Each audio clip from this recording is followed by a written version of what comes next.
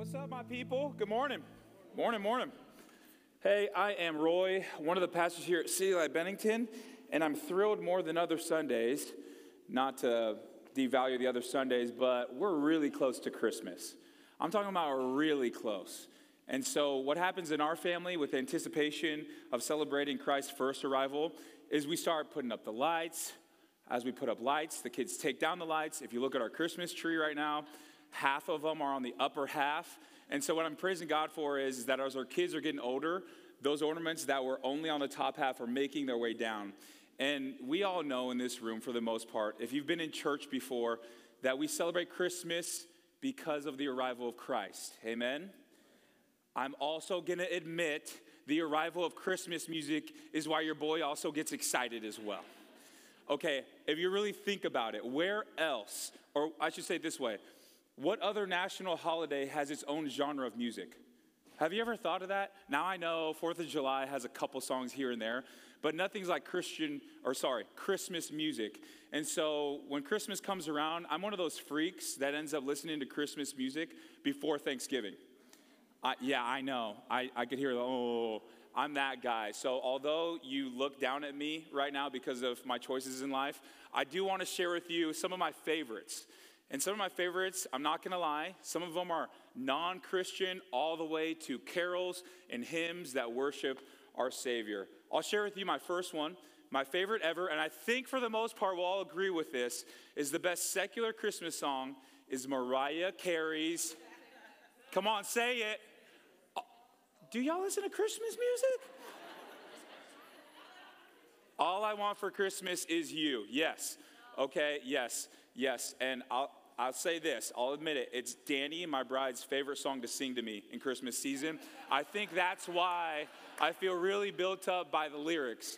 But when I actually take time and inventory on looking at the content of words, I move away from the jolly good secular Christian songs and make my way to ones that are more meaningful with the arrival of Christ. One of my favorite Christmas carols is Silent Night. Anyone heard of that one? Okay.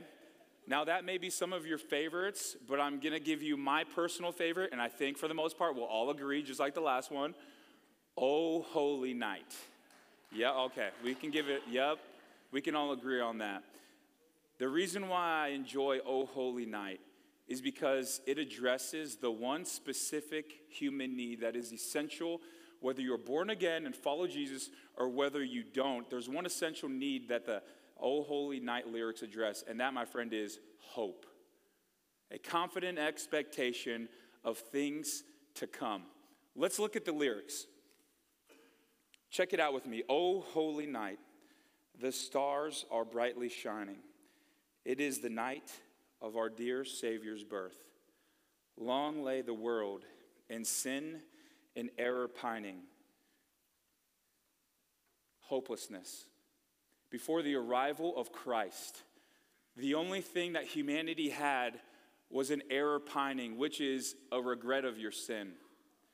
That's all that we could do. We had no hope of restoration, no hope that we could be sons of daughters again. We couldn't will it in our own effort. There was no way and pathway to be redeemed back to our Creator. All we had in humanity before Christ's arrival was just a regret for sin, which most of us carry all the time. God, I feel bad for what I've done, but there is no actually ability to overcome and be made right with God. In other words, we were hopeless. Humanity was stuck in hopelessness. But check out the rest of the lyrics. If you're familiar with it, stick with me. Everything changes with the arrival of Christ. Till he appeared and the soul felt its worth. A thrill of hope, the weary world rejoices. For yonder breaks a new and glorious morn. When Jesus arrived, he arrived with a thrill of hope that you and I could put our trust in Christ to be made right with God. Amen? And there's something that happened in humanity ever since his arrival. There was this thrill that we got to experience for the very first time. My testimony is one where I look at these lyrics and I'm like, that is my story. I once was hopeless, and by God's grace, I met the Savior and experienced a expectation of things to come, a new heaven, a new earth, a new sonship, a new Holy Spirit that ends up telling me what to do, giving me a desire to be obedient. God has totally made me new. And it's all because of his hope and his arrival. Now, if we're honest, we can see in the lyrics through this that from the time that we got saved, we may have experienced that initial hope, right? A confident expectation of things to come that's carried us through our initial trials. But in honesty, not everyone in this room who's born again continues to hope in Christ and use that as a weapon to persevere in our trials. Some of us right now can empathize with the lyrics up here that says that we were stuck in error pining. Some of us feel stuck in hopeless marriages.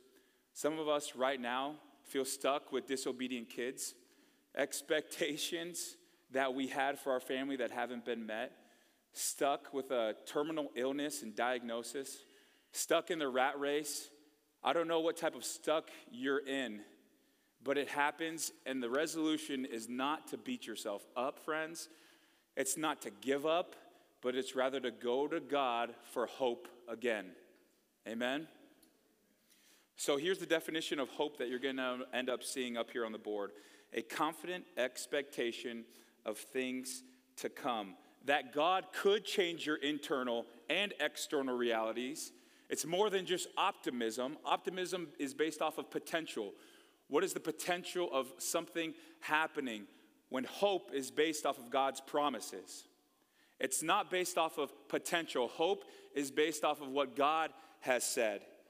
It's this perspective that in your trial, friends, you see and believe in your heart of hearts, although it's difficult, that there's blessing on the other side, that there's blessing in persevering, that there's blessing in enduring.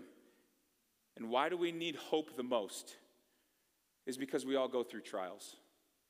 We all go through hardships.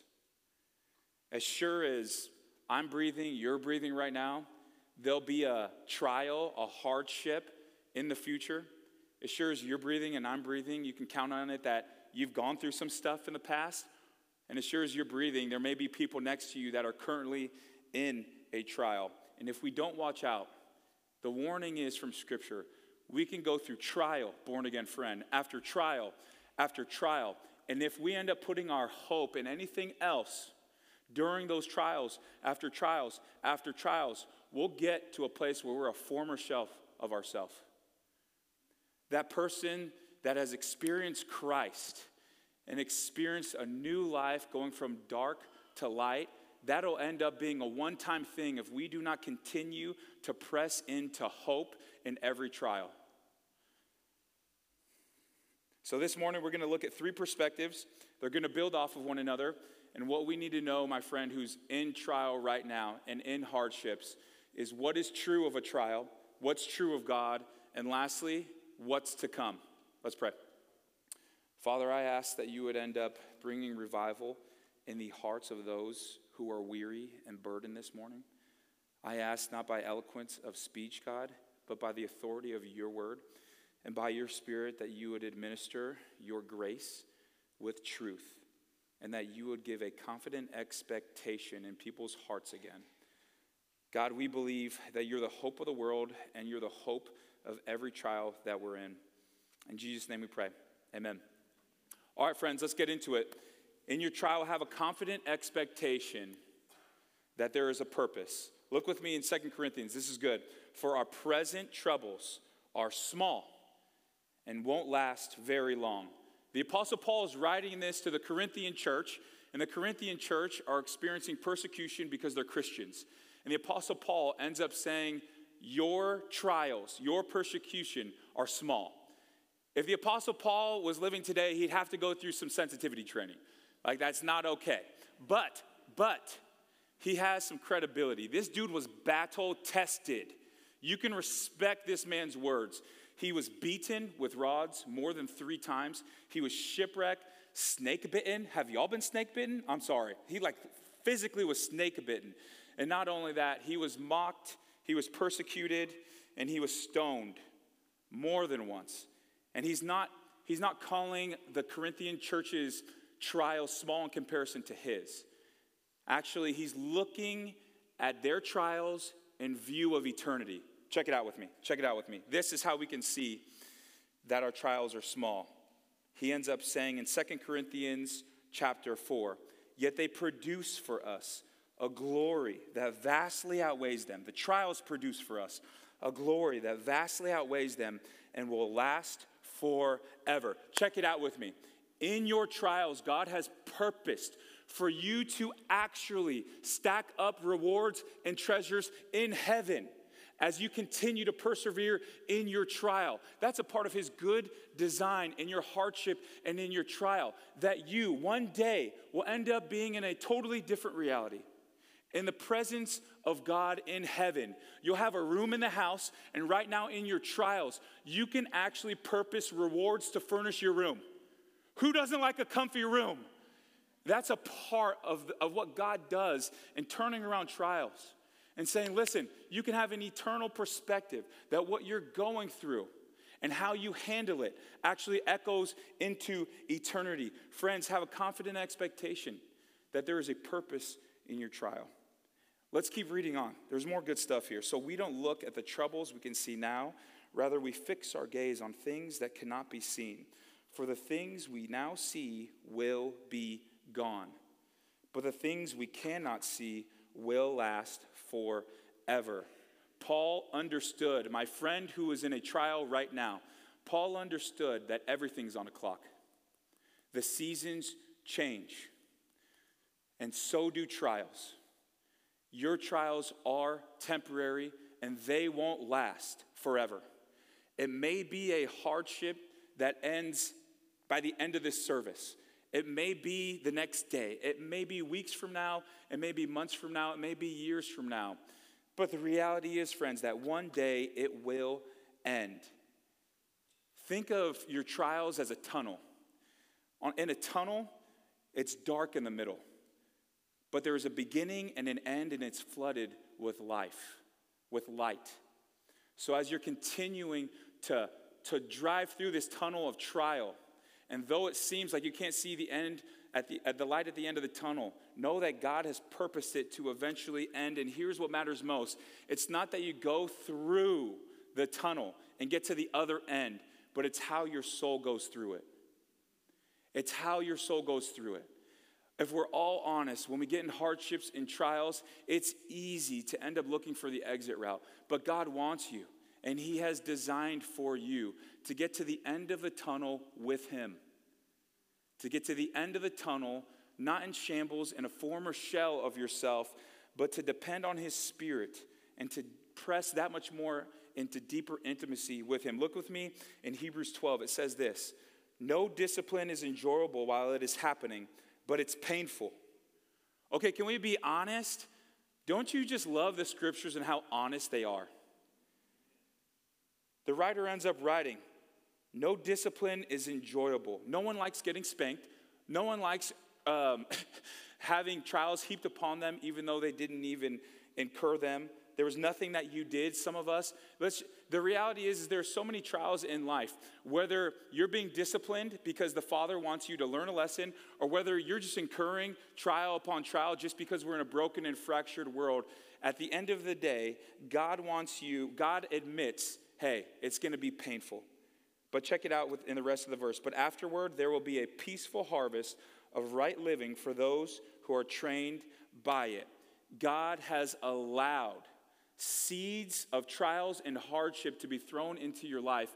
And friends, if you do not give up, they will grow a harvest of peace. A harvest of peace that you could look back on in trials in the future and say, God has shown up in my life.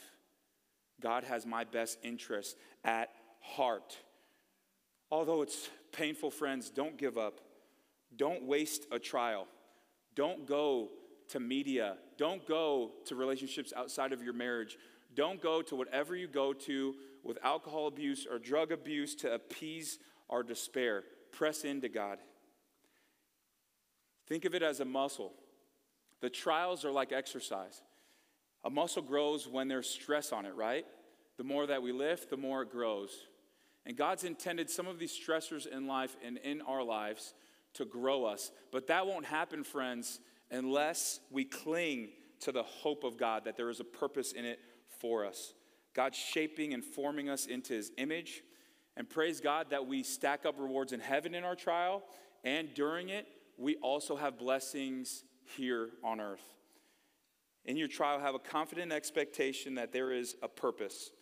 And if you think that you're alone in your trial, my friend, there's good news. That the God of the universe is well acquainted with your grief. 24 hours leading up to Jesus' death, he felt the weight of his inevitable suffering. He felt the weight of the scorn of man, of the thorns that he would have to adorn on his head, of the flogging that he would have to experience, where they would whip him, pull back, and rip the flesh from his back. He knew that his best of friends would betray him. And do you know what he ends up doing? The humanity of God empathizes with our weakness. He goes straight to the Father, and we see God model what it looks like to pray in trial. Matthew 26 says, and this is Jesus speaking here, "My soul is crushed with great grief to the point of death. Stay here and keep watch with me." He went on a little farther and bowed his face to the ground, praying, "My Father, if it's possible, let this cup of suffering be taken from me. Yet I want your will to be done, not mine." Friends, if you've ever suffered to the point of despair where you wanted to die, if you've ever gone to God the Father to ask for relief, that he would take this trial and burden from you, you are in good company because Christ did himself. We have a God who sacrificed on the cross out of his weakness and through his despair. And there's going to be moments in our trials where all the hopes and promises that we can cling to will be so meaningful. But unless we understand the heart of God and how he experienced suffering the way that we've experienced, there won't actually be a heart change in our trial. Praise God. We can respect a God who's asking us to persevere. Why? Because he persevered himself. Amen?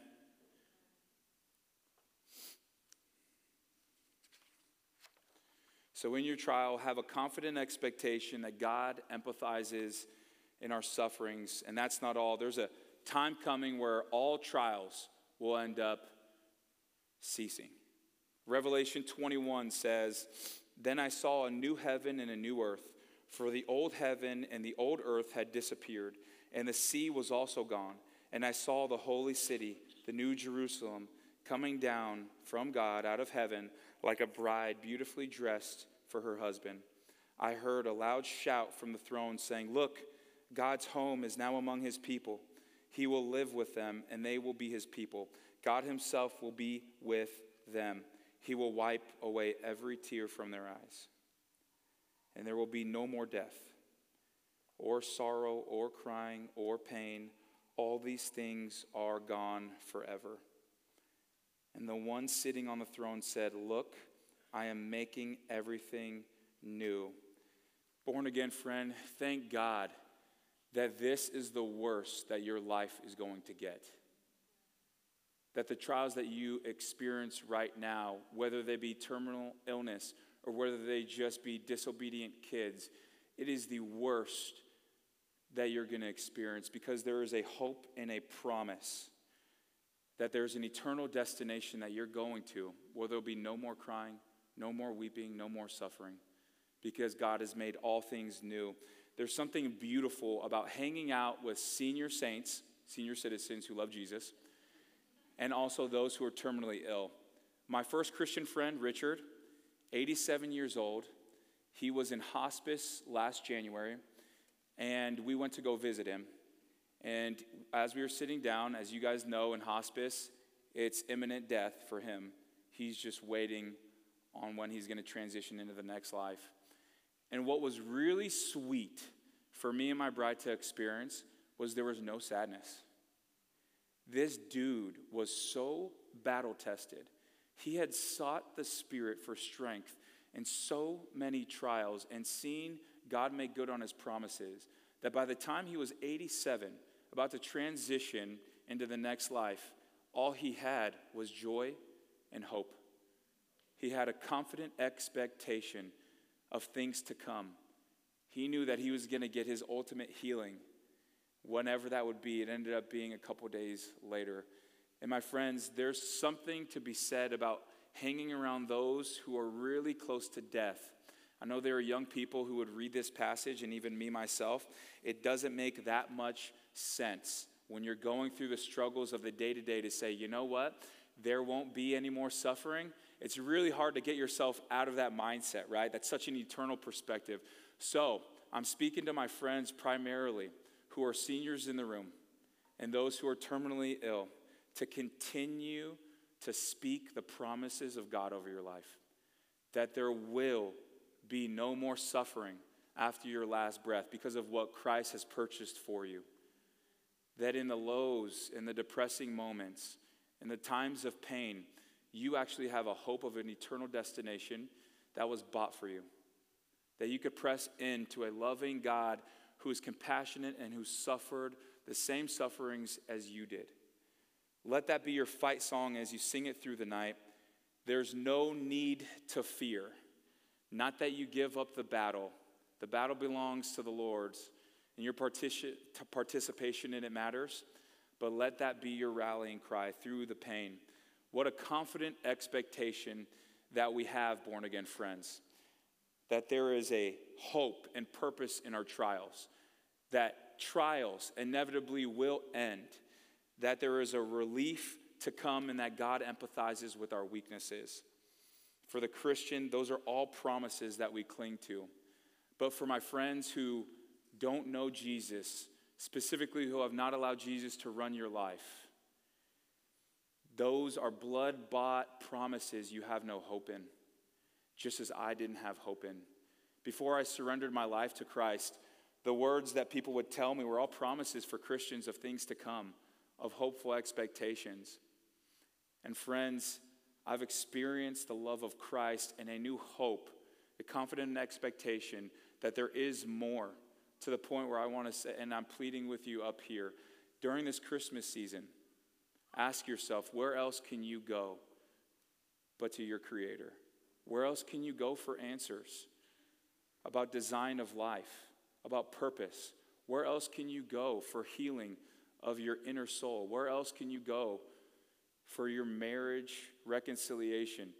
It's only by the forgiveness of Christ that we can be forgiven. And so all of these hopes that we have as Christians, they all apply to Christians.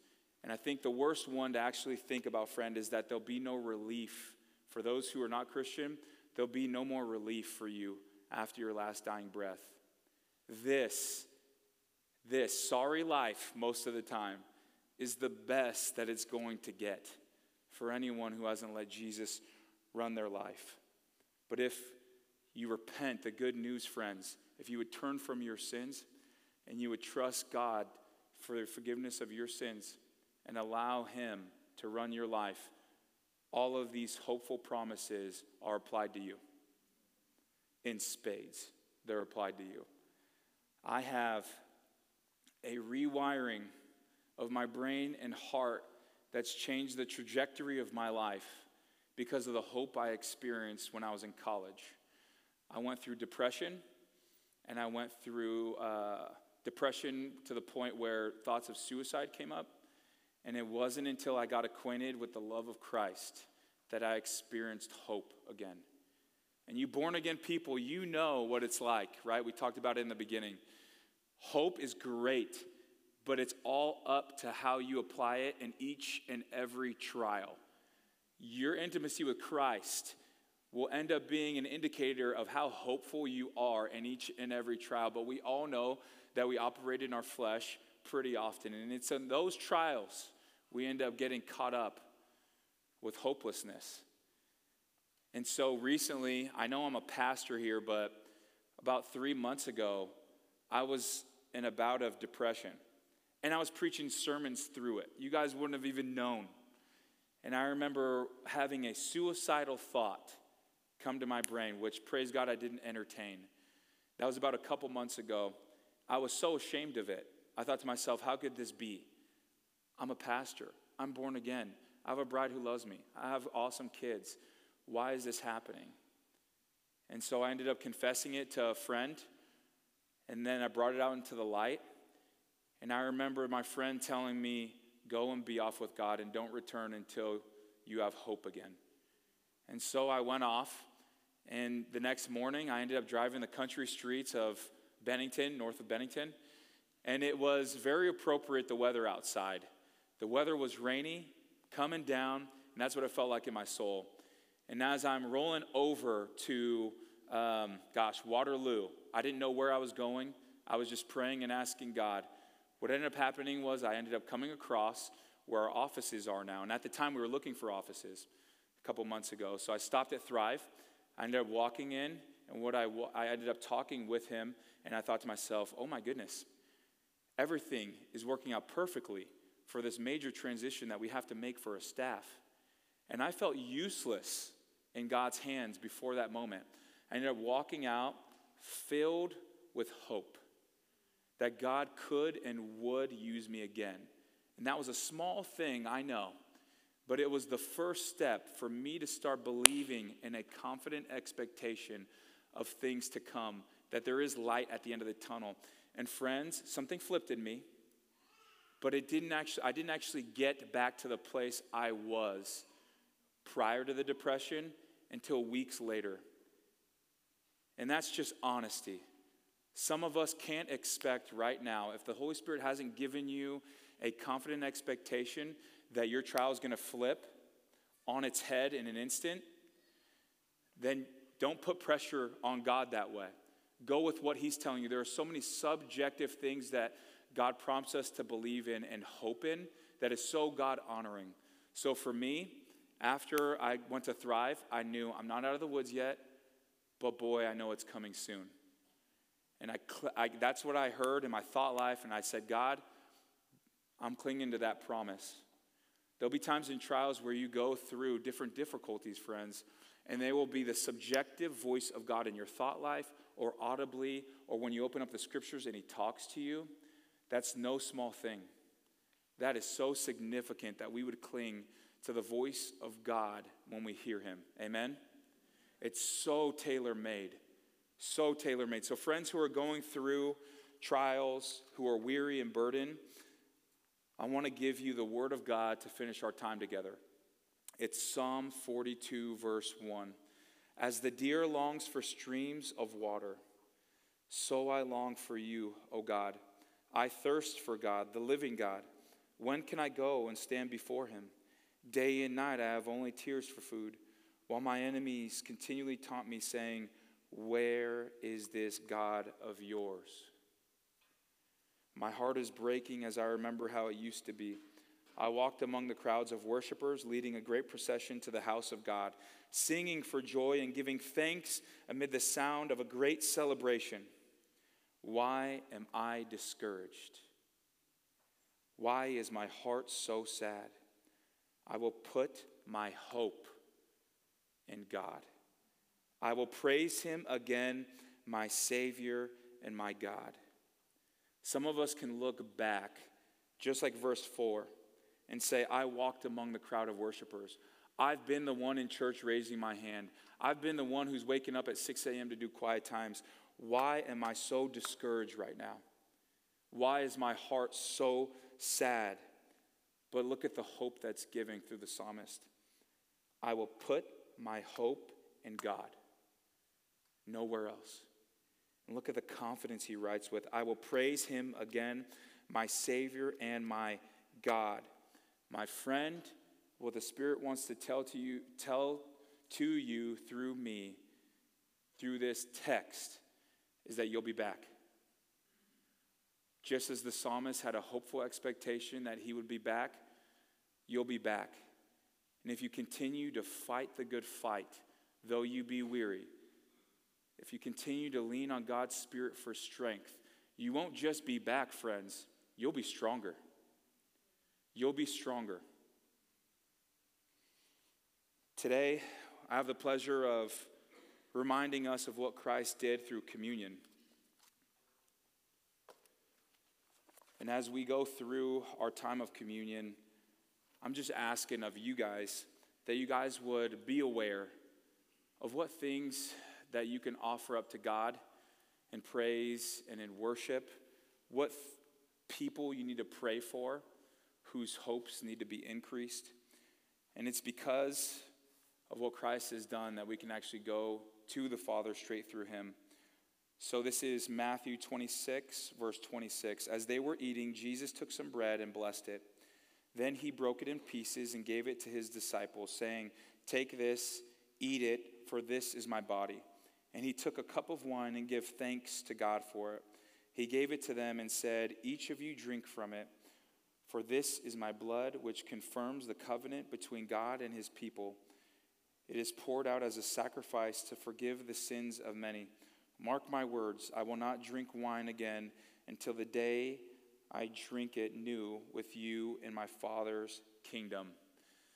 For those of you who are serving communion, please make your way to the stations. So once I end up praying us out, guys, an encouragement is just to remember what Christ has done for you.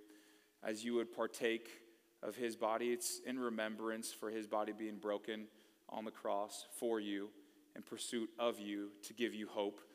That as his blood was shed on that cross, it was in pursuit of you, for you, to give you hope. A confident expectation of things to come. So this is a meal for those who have let Jesus run your life. And for those who haven't, we just want to encourage you to consider what it would look like to surrender all of your hopes into Christ for the very first time. Let's pray. Father, thank you so much for the confident expectation that you've given each born-again person in here.